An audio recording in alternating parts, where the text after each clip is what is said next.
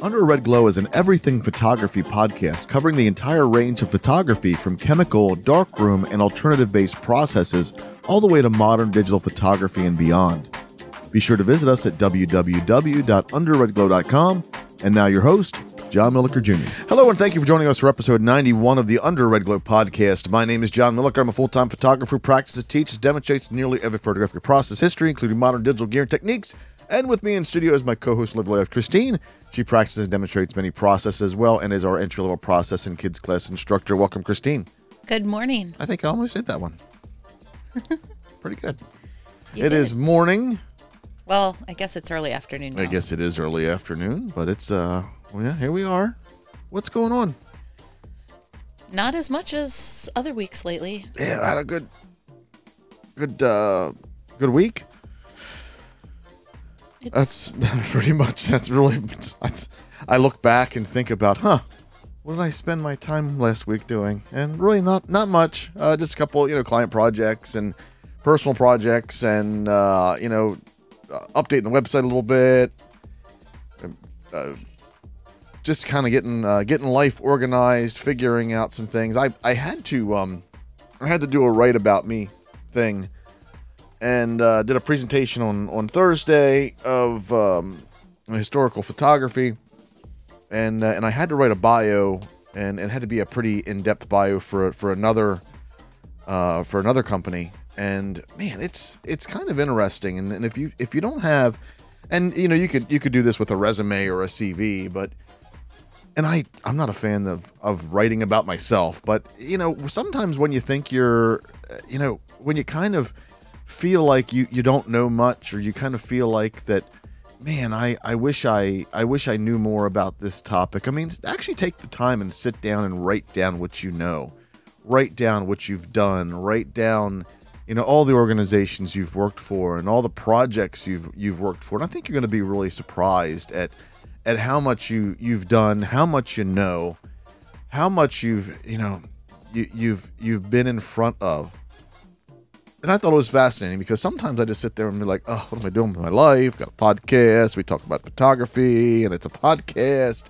And going through that really kind of made me feel good because you kind of forget about some of the things you've done. You kind of forget about some of the dues you've paid with media photography or photojournalism, or just sitting behind a computer and editing other people's photos and videos and audio. It's pretty interesting. And to me, it's kind of fun whenever you get phone calls out of the blue asking you to go to a new place, even though it's short notice. Oh yeah, we had well, this area we've got we've been getting so many calls from south of us because apparently there's some events coming up, and we keep getting calls like 1-2 weeks in advance. Oh, our tintype photographer backed out. Can you help us out? And it's like, unfortunately, I've got at first I talked to the gentleman that contacted us from, I'm not going to say what state and what event, but the gentleman that contacted us, and we really need you. I'm sorry, but I actually have a wedding that weekend, and I just couldn't make it. It's a 12-hour drive, which I have no problem doing. And I referred another photographer down there that I really like his work, and unfortunately, he couldn't make it either, but it's just, I don't know. It's one of those things where, we get a call, 2 weeks or 1 week in advance to travel down to, some of those southern states, and I just can't do it. I'm already booked up, and even if I wasn't booked up, I mean, we're talking the potential of traveling, 12 hours and having everything set up at, just 2 weeks or 1 week prior. It's kind of crazy, but oh well. We'll talk a little bit more about that and our topic after a word from our sponsor. All right, Christine. Yeah, but it's interesting. It's really cool to have somebody call you out of the blue, and be so excited to introduce themselves and so excited about everything that they've seen that you've done. And and unfortunately I have to turn them down. Oh, 2 weeks notice for an event that is that far away, it's not something that you can just drop everything and go to sometimes. Right. Well, like I said before the break, even if I had that weekend available, that's a pretty tall order. That's getting. Thankfully, it was an outdoor reenactment style event, so thankfully I wouldn't have to worry about a hotel. But I do need to worry about getting chemistry in. I typically get chemistry in for each event or for each month or 2 months of events, and I do have enough. I have plenty, and I would have had to start mixing the stuff this week, a little bit on the later side of this week. We would have had to, make sure that all my, all of our, obligations are fulfilled, and that includes, we have a lot of things that we deal with public and private. We've got the local camera club that we would have probably had to, get somebody else to fill in for us, because we would have likely had to leave on Thursday, maybe Right. even Wednesday. And then, like I said, 12 hours. That's ideally that's in a perfect world for us, that's 2 days worth of traveling back, 2 days down, 2 days back, and we would have loved the drive, but the problem is, but the problem is, it's a lot of time. And they specifically said, well, we want you to, put us on your calendar next year. And as long as everything falls the week that they say, we already did.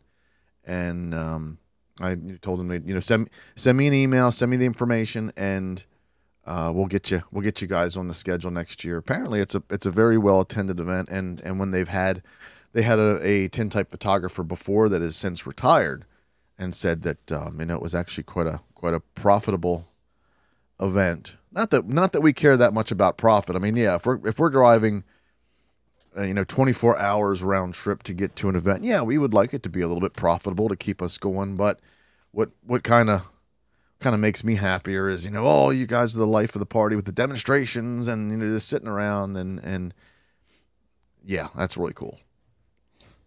Yeah, and that's my number one thing. I'm working on. I really can't say anything. Maybe I'll say a little bit. Maybe I'll talk a little bit about this in the after show.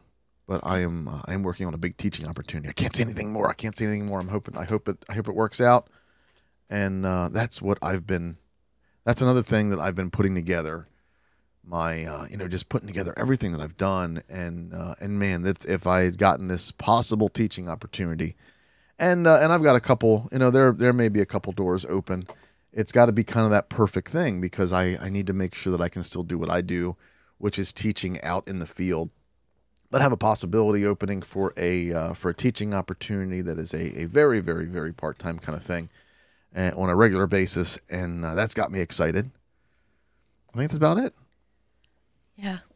Yeah. So I want to talk a little bit about apparently Nikon is releasing a firmware for their cameras that is so amazing. The Z9.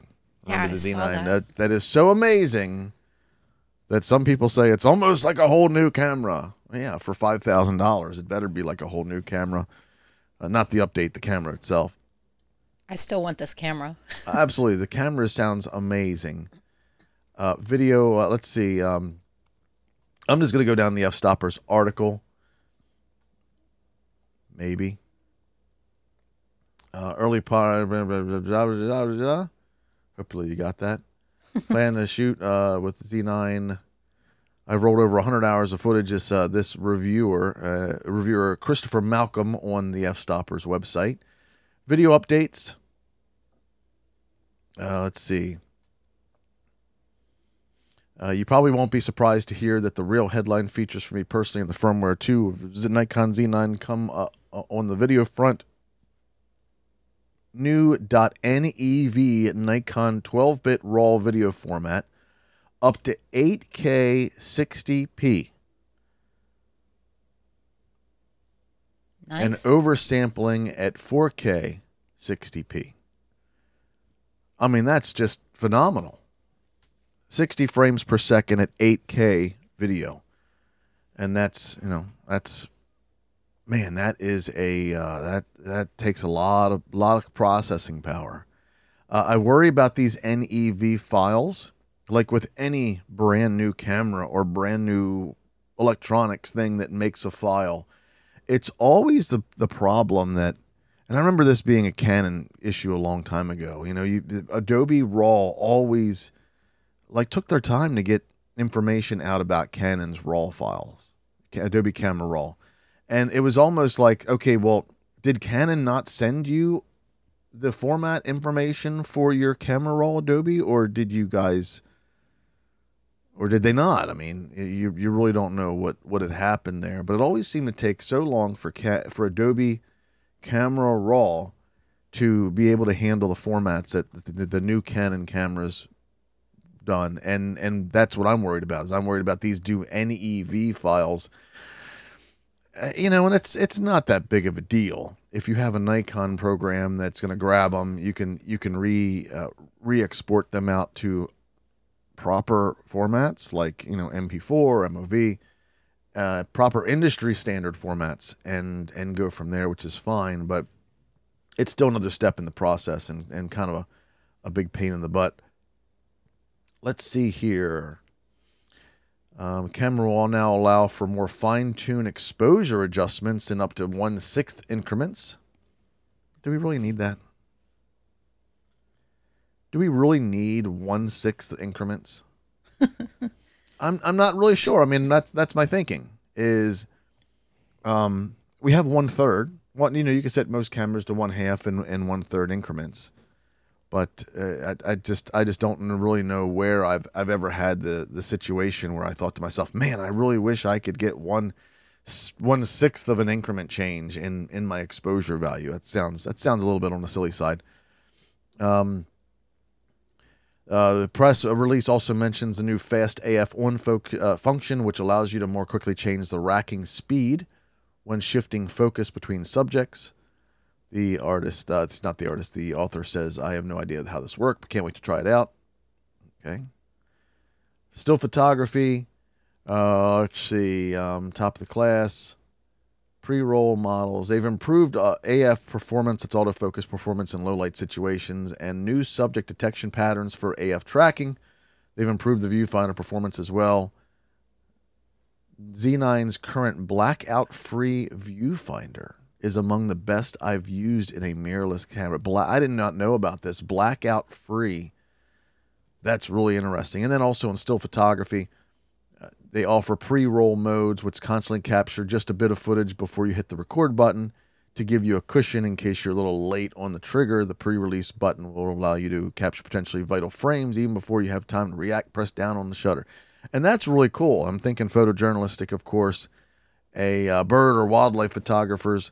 But Christy and I are going to a Major League Baseball game tonight with friends, and it reminds me of the time that I had photographed at the major stadium here for a men's cancer event every year, and it just makes me think about that. Yeah, you're hitting, you're photographing from the media box, and maybe you just happen to miss a little bit on that grand slam home run. That's a pretty cool thing. The only thing that I worry about is, and I think what they're talking about is, you have to be half pressed. You have to be half pressed down, and then when you're ready to shoot, you press, you do the whole press down all the way, and you'll get up to a second of previous shots. And that's a lot of time when you think about it, but that's also a lot of data and a lot of storage and a lot of photos that you're going to be going through. And is it a crutch? Is it a handicap for people that just don't have that haven't honed their skill to the point where they can understand where the action is and then get the shot there? Yeah, I think it is. But I can see where there's some instances like wildlife photography. I could see it an instance. You never know when a bird's gonna launch off a tree.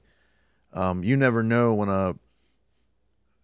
you know, a blue heron is going to reach its beak down. Those things are quick. Reach its beak down in the water and grab a fish, and those are possible times there. But as far as photojournalism is concerned, at least for, let's say, Major League Sports, you need to know what's going to happen and when, and what can happen. Is the player on first someone that steals bases often? They're fast enough to steal bases. Well, then you need to be kind of ready for that. And I think we've talked about that before, which is, you know, the way you're using a camera and the way you're using your eyes in the camera and keeping an eye outside the camera open in order to view the scene. That's one of the best things that we can teach anybody is don't close that eye that is not in the camera. You know, you use that as a super wide angle lens and just be ready for it. Apparently these updates are also updating the Z6 and the Z6 II and the Z7 II. Let's see. I'm trying to figure out. It will include improved autofocus performance. Well, so good. If any of you out there have the Z6, Z7, or we skipped the Z8 for some reason, Z9, and you get the firmware update, let us know. Let us know what you think about it. Yeah. There is a camera out there called the DuoVox, and this is another F-Stoppers article. This DuoVox camera is a 2K video camera with a full-color night vision display. It has 22 stops of dynamic range and a lens on it, the built-in lens that has an f/0.9 aperture, and it says it can see color in the dark. And I've seen some samples. I've seen some information. I've seen some basic video doodads here, and it's actually pretty cool. It's a completely very cool like night vision. Actually, it says, what is it saying? It says on top here it says 2K touchscreen 2K full color night vision display. But here's the problem: if we go down to the specifications, you're only shooting at 1080p 30. So already that's kind of a Battery life is 4 hours. Although it can record for 48 hours, so I'm thinking that, you know, you've got the ability to plug it in. Oh, it's a 5 megapixel sensor. It's the Sony StarViz 2 CMOS sensor. Yeah, I don't know. What I'm trying to think of where does this camera have a place in photography? I know the Sony A7S III has 15 stops of dynamic range. The company also mentions the possibility of using this for webcams and for security cameras, and I think that's about it. Yeah, that sounds like the best for something like that. I don't see an MSRP. Let me move down. Nope, there is no MSRP listed. But I don't know what this camera's purpose in life is, other than, man, that's really cool. I'm never going to use it. No. It doesn't make any sense to me. I'm not seeing the back. Actually, I am seeing the back. There's not even a viewfinder on the back of this camera. It is just a, let me go back to the resolution. It's just a 3-inch LCD on the back. Not even a viewfinder. The lens is ginormous, versus the sensor. And yeah, does it, they're showing a comparison here between a regular night vision camera and the DuoVox. And yeah, they're color photos, but they're grainy as hell. This is more a surveillance kind of thing than something that will be. I just don't see it. I don't see it for still photography, but I do see it for maybe security. Yeah, that sounds like the best use for it. Yeah, I thought it was interesting. And then there's a lot of comments down here. Let's see. What's this comment here? That's the Sony A7S. I mean, 15 stops of dynamic range versus 22 on a Sony. something that's going to be much, much better suited for still photographers and videographers. I just don't see this being, there's no way. Maybe, maybe I'm wrong here, but at least so far, it just kind of looks silly. Do I want one? Absolutely. But I would never use it. Fill out the fascination of having night vision goggles as a kid, but even then, it's got the 3-inch LCD that's going to be spilling light out the back of the camera. Should have had had an option for a viewfinder. Maybe you could put one of those hood things that go over the LCD and give you kind of an eyepiece on the back. But I don't know. We'll see what the price is when it finally comes out. But yeah, right now I'm not seeing it. And lastly, before we move on to our topic, I missed World Backup Day, which was, I don't know, Thursday, March 31st. March 31st marks World Backup Day, says camerajabber.com. I don't want your pop-ups.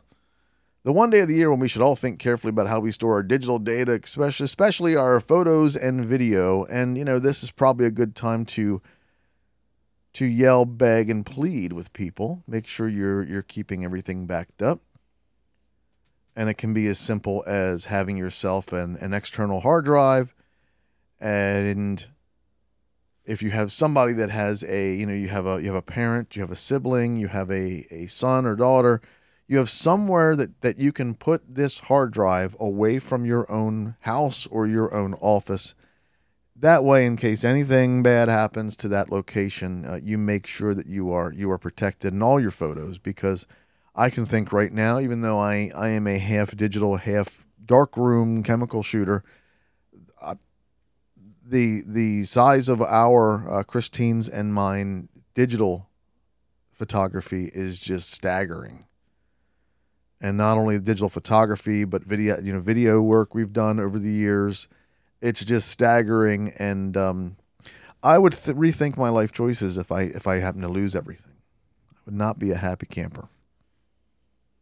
Yeah, that would not be a good thing. And of course, we can kind of just bounce around. It can be as easy as having. You definitely at least need to have extra copies, and I see this all the time where somebody leaves all their photos on the card. The card wipes out. The card errors out. They lose the camera.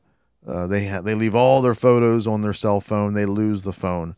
Make sure you're taking the time to move those images. You can keep. Hey, look, if you want to have a full phone camera memory doodad, then that's on you. But make sure you have a copy off somewhere else, and ideally you have 2 copies. Not ideally, but at the minimum you have 2 copies. Ideally you have 3 copies, one that's off-site. And you can even go as far as, and we've talked about this before, we run servers called FreeNAS, but I think it's called TrueNAS as well. It's an open source free piece of software that allows you to take an old computer, and it can be an old computer with as little or as many SSD ports as possible. SATA ports, not SSD, SATA ports on the memory, on the motherboard as you can. Ideally, you want more, but you can go as little as 2, and it will bring up these you put your hard drives in there. You can put old hard drives in there, whatever you want to do. You put this, you run this operating system on a USB thumb drive. You plug it in the computer. You plug it on the network. You plug in a monitor, and what will happen is this is an open source Linux build that will open up. It will load, and it will put up on the monitor the IP address of that computer. Now, you can also do this. You can kind of monitor your router. You can monitor your network, and you can say, hey, there's a new device at 192.168, whatever. And then if you go and use your web browser to visit that IP address like a web page, it will bring up this, and it will walk you through making redundant storage. And this will, if you have 2 hard drives, you can mirror them. You have let's say you have 2 4-terabyte hard drives. And you can say, okay, well, I want to mirror. That way, if one of these dies, this software will send me a message. It'll send me an email. And then it'll say, hey, look, you had a hard drive go bad or a hard drive that's getting ready to go bad. Replace it. It'll build that mirror over to the other hard drive. You can go further. You can go to RAID 5, RAID 6, RAID, all different RAIDs out there, which basically mean you get a little bit more space for the amount of drives in there, and you can lose maybe one, maybe two hard drives before losing your data. It's just how the data is redundantly striped on these hard drives, and it's a really good thing.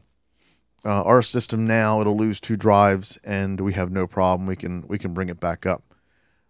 Ideally, again, this is redundant backup. You can still keep yourself some external drives and you want to keep them backed up. And what our backup regimen is, every 3 months we get our hard drives that we have stored off site and we switch them out. We have a drive that's here that's constantly updated. Every 3 months, we take and switch that updated drive with the off-site drive. We bring it back to the office. We run the backup and get that one up to date, and we do that every 3 months. That way, again, you have a God forbid, a fire, earthquake, hurricane, whatever. You at least have that. And if your data is so darn important, now usually our 3 months of data we also put online as well, or we put in a personally hosted cloud server. It's good. Let's say 2 months and 3 weeks we have a disaster here. We're not losing 3 months worth of data. You just have to remember how you're keeping everything up to date so that if something happens, always think worst possible scenario at any point. But right now, I want you to think about what would happen right now if your camera's memory card died, if you dropped your phone in the toilet, or if for some reason all your hard drives in your computer and laptop just suddenly no longer existed. Are you backed up? Are you taken care of? Just think about that. That's all I have to say. Some great ideas here, dear. Thank you. Almost like I did that for 25 years of my life. Wonder why. Work on redundant backup systems. Hooray! That's what every kid says when they grow up. I want to work on redundant backup systems. If they weren't important, though, it wouldn't be as they rewarding. They are very important. We were at a location the other day, and we were watching curling, the Olympic sport curling. And we were talking about, man, I wonder how these people wake up and say, I want to learn how to be a curler. I mean, it's probably the funnest thing because I tell you what, I love watching it. We all are addicted to watching curling. And curling is like the ice rink where they slide those big heavy stones and they can twist them and they can curve, almost like bowling on ice. Really cool. It's fun to watch. You wouldn't think it would be, but it is. It is really fun to watch. All right, Christine. Okay. Open up a Google window. Open up a Google window. Okay. Yeah. And you're going to type in the start of something that's like how type in WHY film and then photo, PHOTO. Why film photo? This is a thing I've seen that's become a trend that people will let Google's autocorrect kind of bring some stuff up. And I wanted to talk about some of the results that we get. I think that'd be kind of fun. Okay. What autocorrects do you have? I'm going in why film photo. Well, photography is the first one. Why film photography? Yes. That's a really good question. Why? Because it's fun. But what do you mean by it's fun? I enjoy film photography. It's fun to be limited in the shots you can get, not knowing immediately what you photographed and going into a dark room and developing the film and finally seeing it. Well, why are you limited by film photography? Because you only have so many shots. Right. So you can't just take 1,000 shots and... Can't take 100 shots either. Right. I mean, unless it was, you're talking about the Kodak's beginning camera in 1889, that would actually come with a like paper negatives. It would come with film on flexible paper. It would be 100 shots. You would shoot them all. You would send them off to Kodak to get them developed and printed, and then they will reload the camera again and send it back to you. Right. But why? Why at the end of the day? At the end of the day, who cares about when I'm seeing an image hanging on the wall, who cares about the photographer's enjoyment in making that image? I mean, I hate to say it like that, but when I'm looking at an image on the wall, well, when I do it, I do. When any normal person looks at an image on the wall, are they thinking about how cool and how much fun the photographer had making that shot? No. No, but photos are going to get better if the photographer enjoys doing it. Okay. Because if they're not inspired, if they're not out there looking for what is a part of who and what they are, mm-hmm. and they're just taking photos to make other people happy, they're going to lose their inspiration, and their photos are going to pay the price for it. Photographers are a dime a dozen. What's that matter? What does that matter to an art collector or an art lover or someone that buys a piece of art on the wall? It may not matter to them, but it does matter to the photographer. Absolutely. Absolutely. And in the end, the photographers that are going to have some of the most standout photos are going to be the ones who are inspired themselves. I agree. You might sometimes get a nice accident if you're just doing it to take the photos. Mm-hmm. But to me, the ones that stand out the most are not the ones that are the perfect, meet all the rules photos. Oh, I agree with that. The next one on my screen is why film photography is better than digital. Yeah, And that's it's not. It's not. It's different. But film photography and digital photography is a tool. Now I can tell you why I like film photography better than digital. I think digital is very sterile, very reproducible. One of my big things when I talk about the history of photography is that photography had to get around a lot of these hurdles that the artists and the painters did not like about it. It was very mechanically reproducible. It was very exact. It was very pure. It had no artistic sense to it. And back in the day when we had artistic sense to film photography and enlarging and a lot of the processes, we're now to digital where you can argue that it's no longer an art tool. It is now a reproduction tool. And the same thing with film. You can get so good at film developing and enlarging that you can make the same print look the same. So the thing is yes, you can use film photography as a mechanical reproduction tool just as you can digital. But I feel that in the realm of film photography, you have many more options to become more artistic. And I'm not talking about digital photography and throwing every Photoshop filter at the sun at it, but the fact that you're not only given a lot of different processing and developing options, and but just the entire methodology of shooting film, I think makes it a little bit more artistic as well. When you can stick, and we've talked about this story several times before, when you can pull over at an overlook at Yosemite National Park, stick your cell phone out the window and click off a photo, or stick your digital camera out the window and fire off 1,000 photos, that's more to me as a mechanical reproduction. If you get out, set up a tripod, look at this view, look at that view, pick which one you like, pick which one feels better to you, pick which one that you want to show to the world. I think that is giving you much more of an artistic possibility. When you're limited because of how many shots you can take by the film, you have to think more about it, and you have to really walk around and try your best to see what you're photographing before you actually photograph it. And sometimes you get a better look at what you are photographing when you do that. Yeah.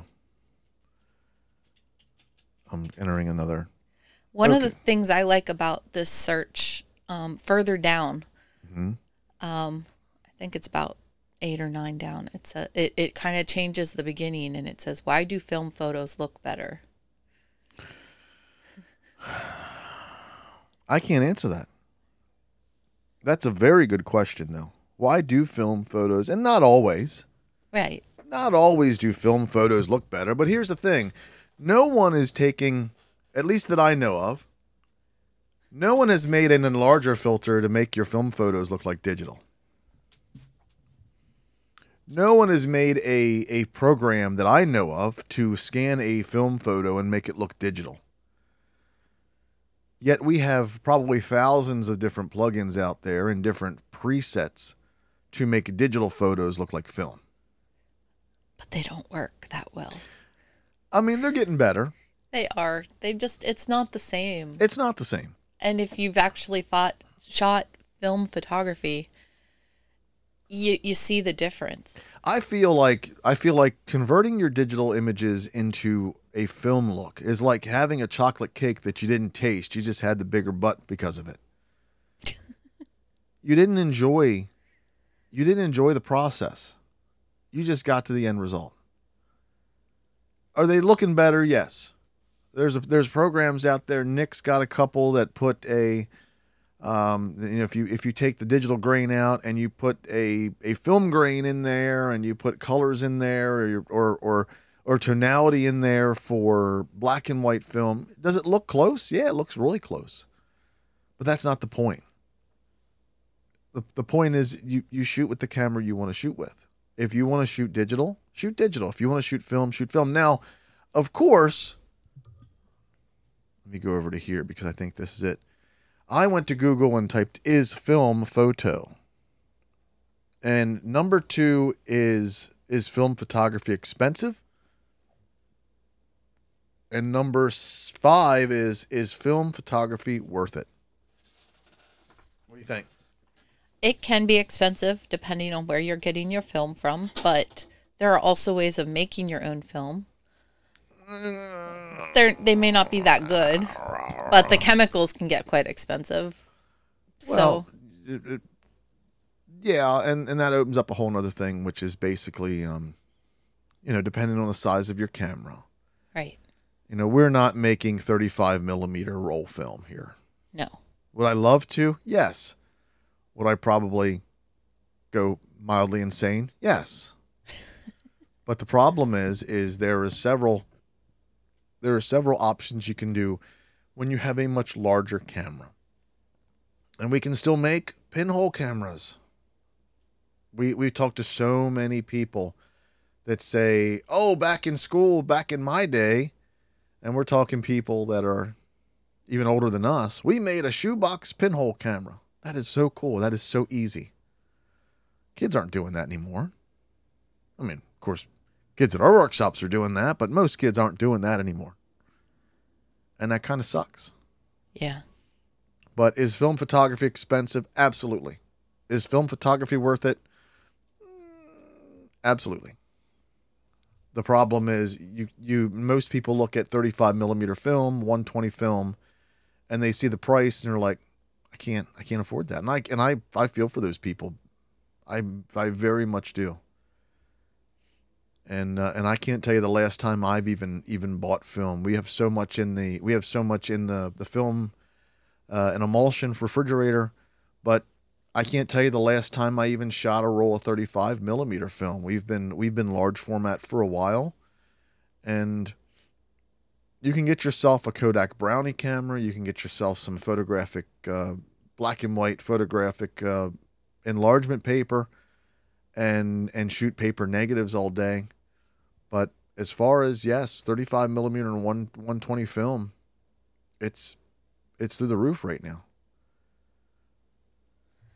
But then so is wet plate collodion. It's not that I'm not buying and shooting 35 millimeter film because of, I guess, the pricing, because one frame of wet plate collodion or one print from platinum palladium or any other process is so much more expensive than the entire roll for one shot. It's just my preference of shooting. I've fallen so much in love with one and done shots. Okay, I'm going to make everything possible. I'm going to make everything right that I can for this shot. Did I mess it up? Well, I'm 10, 15 minutes away from shooting again.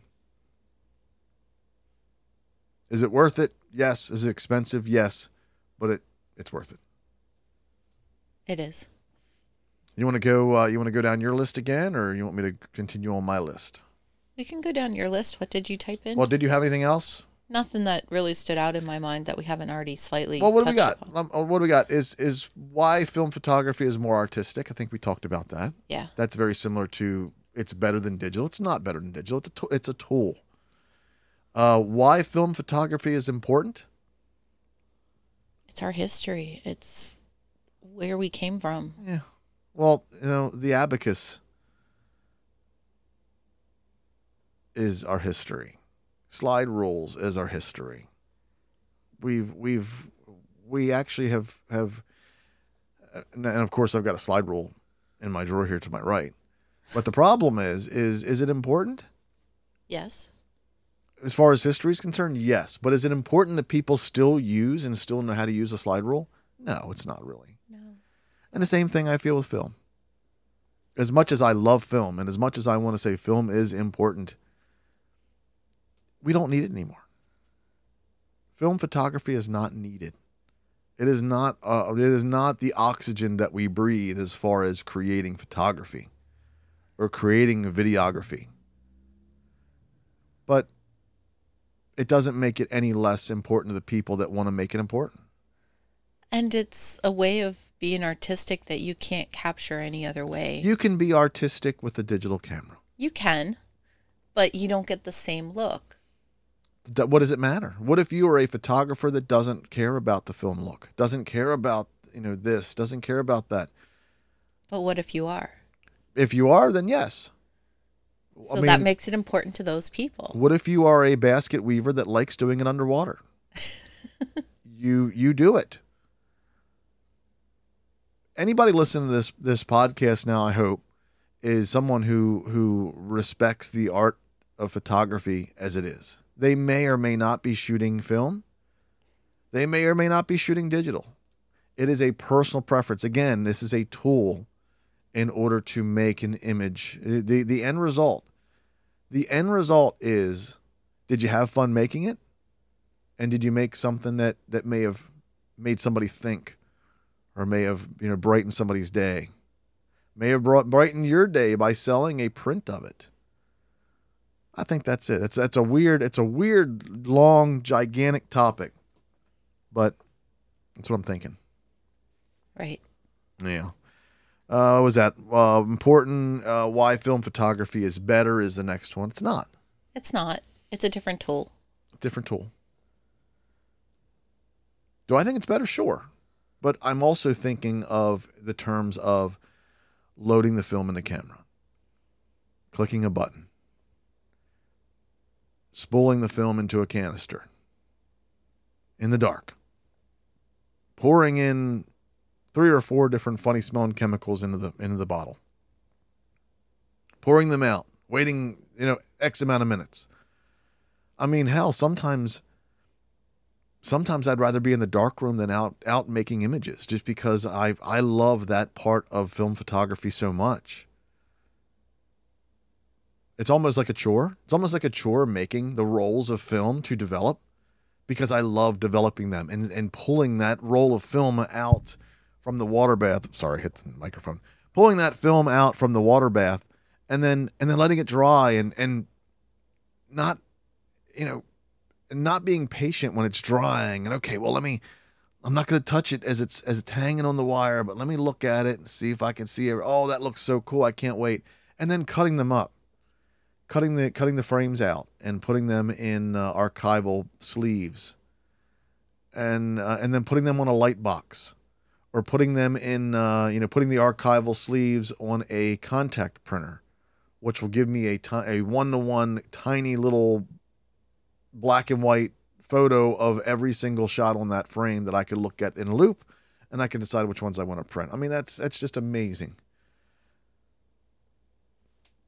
Is it better for the end result? No. But is it better for your creative process? It might be. It is for me. I admit I love black and white film photography. Mm-hmm. I've never been as captured by the color, except for maybe Kodachrome, which you can't make anymore. But there's just something about black and white photos on film that just capture me. All right, let's go over to Is Film Photography.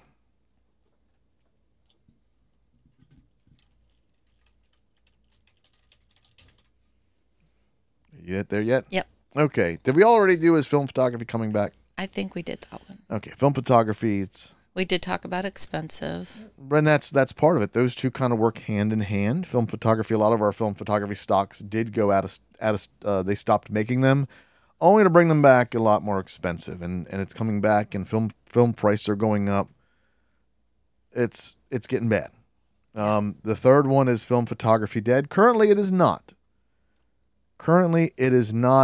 I'm not entirely sure if we got back to film photography quick enough. Or maybe, actually, I guess I should rephrase that. I think film photography came back too quick. Because here's the problem. Film photography, a lot of these stocks went out of style, went out of production. I don't know. It's really tough because film photography went out, came back, a lot more expensive. And then it kind of, I don't know, it kind of spun its wheels for a little bit in this comeback period, because slowly we're getting a lot more kids that want to go back and shoot film photography. They want to listen to audio cassettes. They want to listen to LPs. They want to experience these things that they've only known one thing, which is CDs or MP3s or digital cameras. They want to go back and they want to learn a lot of these different processes. Did film come back too quick for that? Is film going to, are these kids that are now seeing film that is a lot more expensive, is that going to keep a lot of them out of shooting that? I think it may. But is film photography dead? No. Could it become dead in my lifetime? I hope not, but I hope not. Possibly. Could it become dead in the next generation's lifetime? Very, very possible. I hope it doesn't.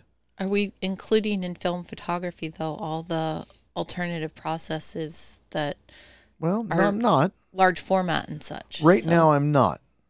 But let's talk about what it requires for these alternative processes. What do you need if you want to make an 8x10 alternative process print?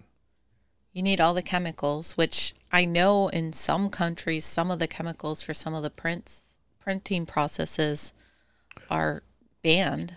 Okay. Well, what else do you need? You need the paper or... What's the most important thing you need to make an 8x10 contact print on an alternative process? Camera? No. Contact frame? The negative. Oh, the negative. If we lose film negatives, if we lose silver enlargement paper, what do we have left? Digital negatives. Yeah. Yes, there are ways to make digital negatives with the printer you have now on transparency material. You may be doubling it up. You may be printing on paper and then using paraffin oil to wax it to make it as see-through as possible, and then you may be making prints from that. But the problem is nothing is going to be as nice and as good as a film negative. The next closest thing, we've talked about it before, is the piezoography system through an Epson printer with reloaded and reprogrammed cartridges through a RIP program. It's a major pain in the butt, but at least it's a lot closer to film than a regular transparency or piece of paper digital negative. You need that. Could we see the end of film negatives and enlargement paper in our lifetime? Absolutely. In the next generation, absolutely. It worries me that in order to keep up with the manufacturing costs, especially now when inflation is just not only through the roof, but it's in the atmosphere, this may be the final curtain call for film. And everybody's hurting, everybody's struggling with everything that's going on. I mean, heck, I went to the grocery store and the deodorant, I ran out of deodorant. Went to the grocery store, got myself some deodorant, and the deodorant I liked is 3 times more expensive as it usually is. I mean, that's psychotic. Same thing with film. And you're not only talking about film, you're talking about someone that may need a daylight developing tank. They're going to need to get some film developer if they're not making their own. They're going to need to get some stop bath if they're not making their own. And they're going to need to get some photographic fixer because you really can't make your own with that easily. All of that stuff with the inflation going on already, when a lot of people are hurting, they're struggling to put food on the table. Is it something that you're going to be able to put money in? Film photography, by hiring a professional to take your photos or even using film photography, it's not recession proof. It's during a recession that's an unnecessary purchase. And while I used to think that film photography would last our lifetime, this whole recession thing is gotten me worried. Because with the thing 2.5 years ago, a lot of companies closed down. Sad. But on top of that, now with prices through the roof, and you can't help but to worry about these companies. They've got to bring their prices through the roof because that's what it's costing to do. But again, during a recession, we're not buying those products. There's another round. Here's round 3 of these niche businesses potentially closing. And it's sad. It's sad. I worry about it. Yeah. Do I want film photography to last forever? Absolutely. But I think, and as Christine pointed out, we have a lot of alternative-based processes that we can work with. We can work with making digital negatives. We can work with making photograms. We can take a piece of acetate and we can draw using a Sharpie on that, and then using that as negatives if we want. There's a lot of creative ways to do this. And right now, at least in terms of the United States, we're very lucky to be able to get pretty much every photographic chemical we might ever want. Except uranium, but, I figured I'll never be able to get a chance to use that photographic process. I don't want you doing that photographic process. Yeah, it'll be fine. No. Grow an extra arm, and then I'll be able to develop three rolls of film at one time. Could there become a time when a lot of these chemicals may become banned? They may be difficult to find, or you may need licenses, and who knows? Right now, I don't see anything on the possibly extinct due to government overreach category, but it doesn't mean it can't happen in 5, 10, 15 years. Right. There's a lot of chemical processes out there that can kind of scratch that itch of making something different than digital, or something in conjunction with digital, with the digital negative. And we're very lucky for that. I know, and as you said, I know that there are a lot of other countries that have a lot of chemicals that are banned. All it takes is some chemical spill that may be a dichromate, and then all of a sudden, getting ammonium and potassium dichromate is impossible. And that is, that's the basis for carbon printing, Rowland's oil printing gum bichromate, and I believe, if I remember correctly, Brom oil as well. And boom, in one one ban of a chemical, there's 5 processes at least that are done. It's scary. Gets into, is film photography bad in the environment? Bad for the environment? No. If you're taking care of your chemistry the way you should. You know, a lot of this chemistry is not going to hurt anything going down the drain, but some of them can. And even the ones that are safe going down the drain, you've got to go and neutralize it as much as possible. Honestly, I like putting it in a pan and letting it evaporate off for a lot of my chemistry. Any of my fixers, I put through it's kind of like an electroplating setup. And I can't remember what it's like, silver magnet or something. I bought it a long time ago. But basically, it's a container where this goes in. It's got like a 5 or 12 volt wall plug, and I pour my fixer in, my exhausted fixer. I pour that in there, and it will actually suck the silver out of it and plate this metal rod that's in this unit, and it pulls out a majority of silver nitrate out of that fixer. And it makes it safe to pour down the drain. However, I still don't pour it down the drain. I pour it in a dish. I let it evaporate, and then when it gets substantial enough that there's some stuff in there, I will scrape it out. I will take the powder and I will wrap it 47 times, and probably not that much, and properly dispose of it. That's very important because film photography can be bad for the environment. Silver nitrate in the groundwater, in the water system could be very, very dangerous. Trying to think of some of the other ones. Potassium cyanide can be very dangerous, and that is something that you've got to make sure you're taking care of. Not only are you taking care of yourself as far as being careful with a lot of these strange chemicals, but you don't want to leave this earth making it worse than you found it. And I know that's really difficult because we all have a carbon footprint and all that fun stuff. But the thing is, that least you can do is learn the proper way to dispose of every single one of your chemicals and do it. That's all. It's not that difficult. Figure it out. And most of them, and you contact your local water treatment and environmental people for your county. Hey, getting into film photography, what are my guidelines? And a lot of them will say you can dump all the chemistry down as long as you're not doing commercial quantities of film processing and paper processing.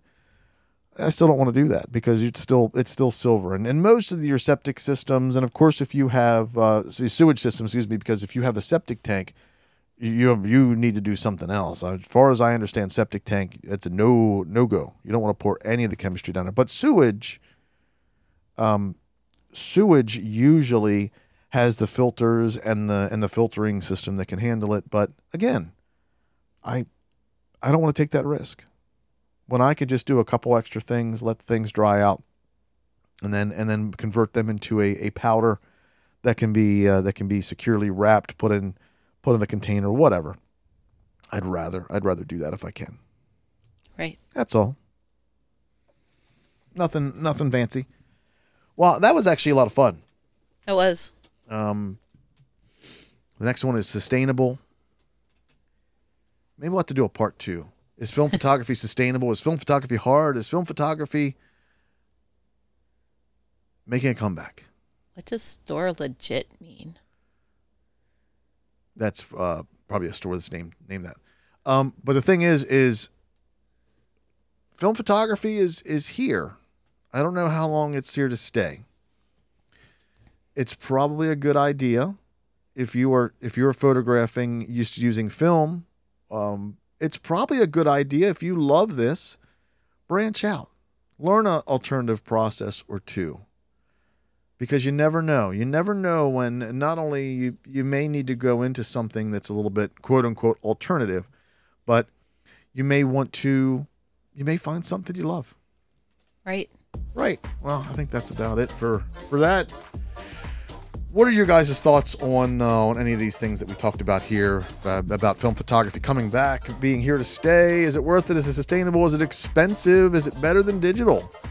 As always, you can connect with us on our Facebook group or through email at podcast@underredglow.com. And as always, your comments just might make it into a future episode. As always, a big thank you to everyone for continuing to join us. All the love and support we receive from people liking us on Facebook, subscribing and rating us on your podcast platform of choice. And also a big thank you to our Patreon and subscription supporters. We're starting at just $1. You can get our shows early with our supporters only after show. All of that adds. Be sure to check out other supporter tiers as well, which are good towards bringing you along on our darkroom projects with great rewards. All of our links can be found in our show notes and also on www.underredglow.com. And now with episode 91 down, it's been our absolute pleasure spending this time with you. Please be sure to subscribe to Under Red Glow. And if we've earned your recommendation of other photographers of any skill level or process, we would certainly appreciate you sharing us with them. A big thank you to my co-host, Christina Looker, and of course, everyone for listening. If you're listening on our Patreon or supporter page, stay tuned for the after show. Thanks for tuning in and look forward to visiting with you next time. Goodbye. Bye.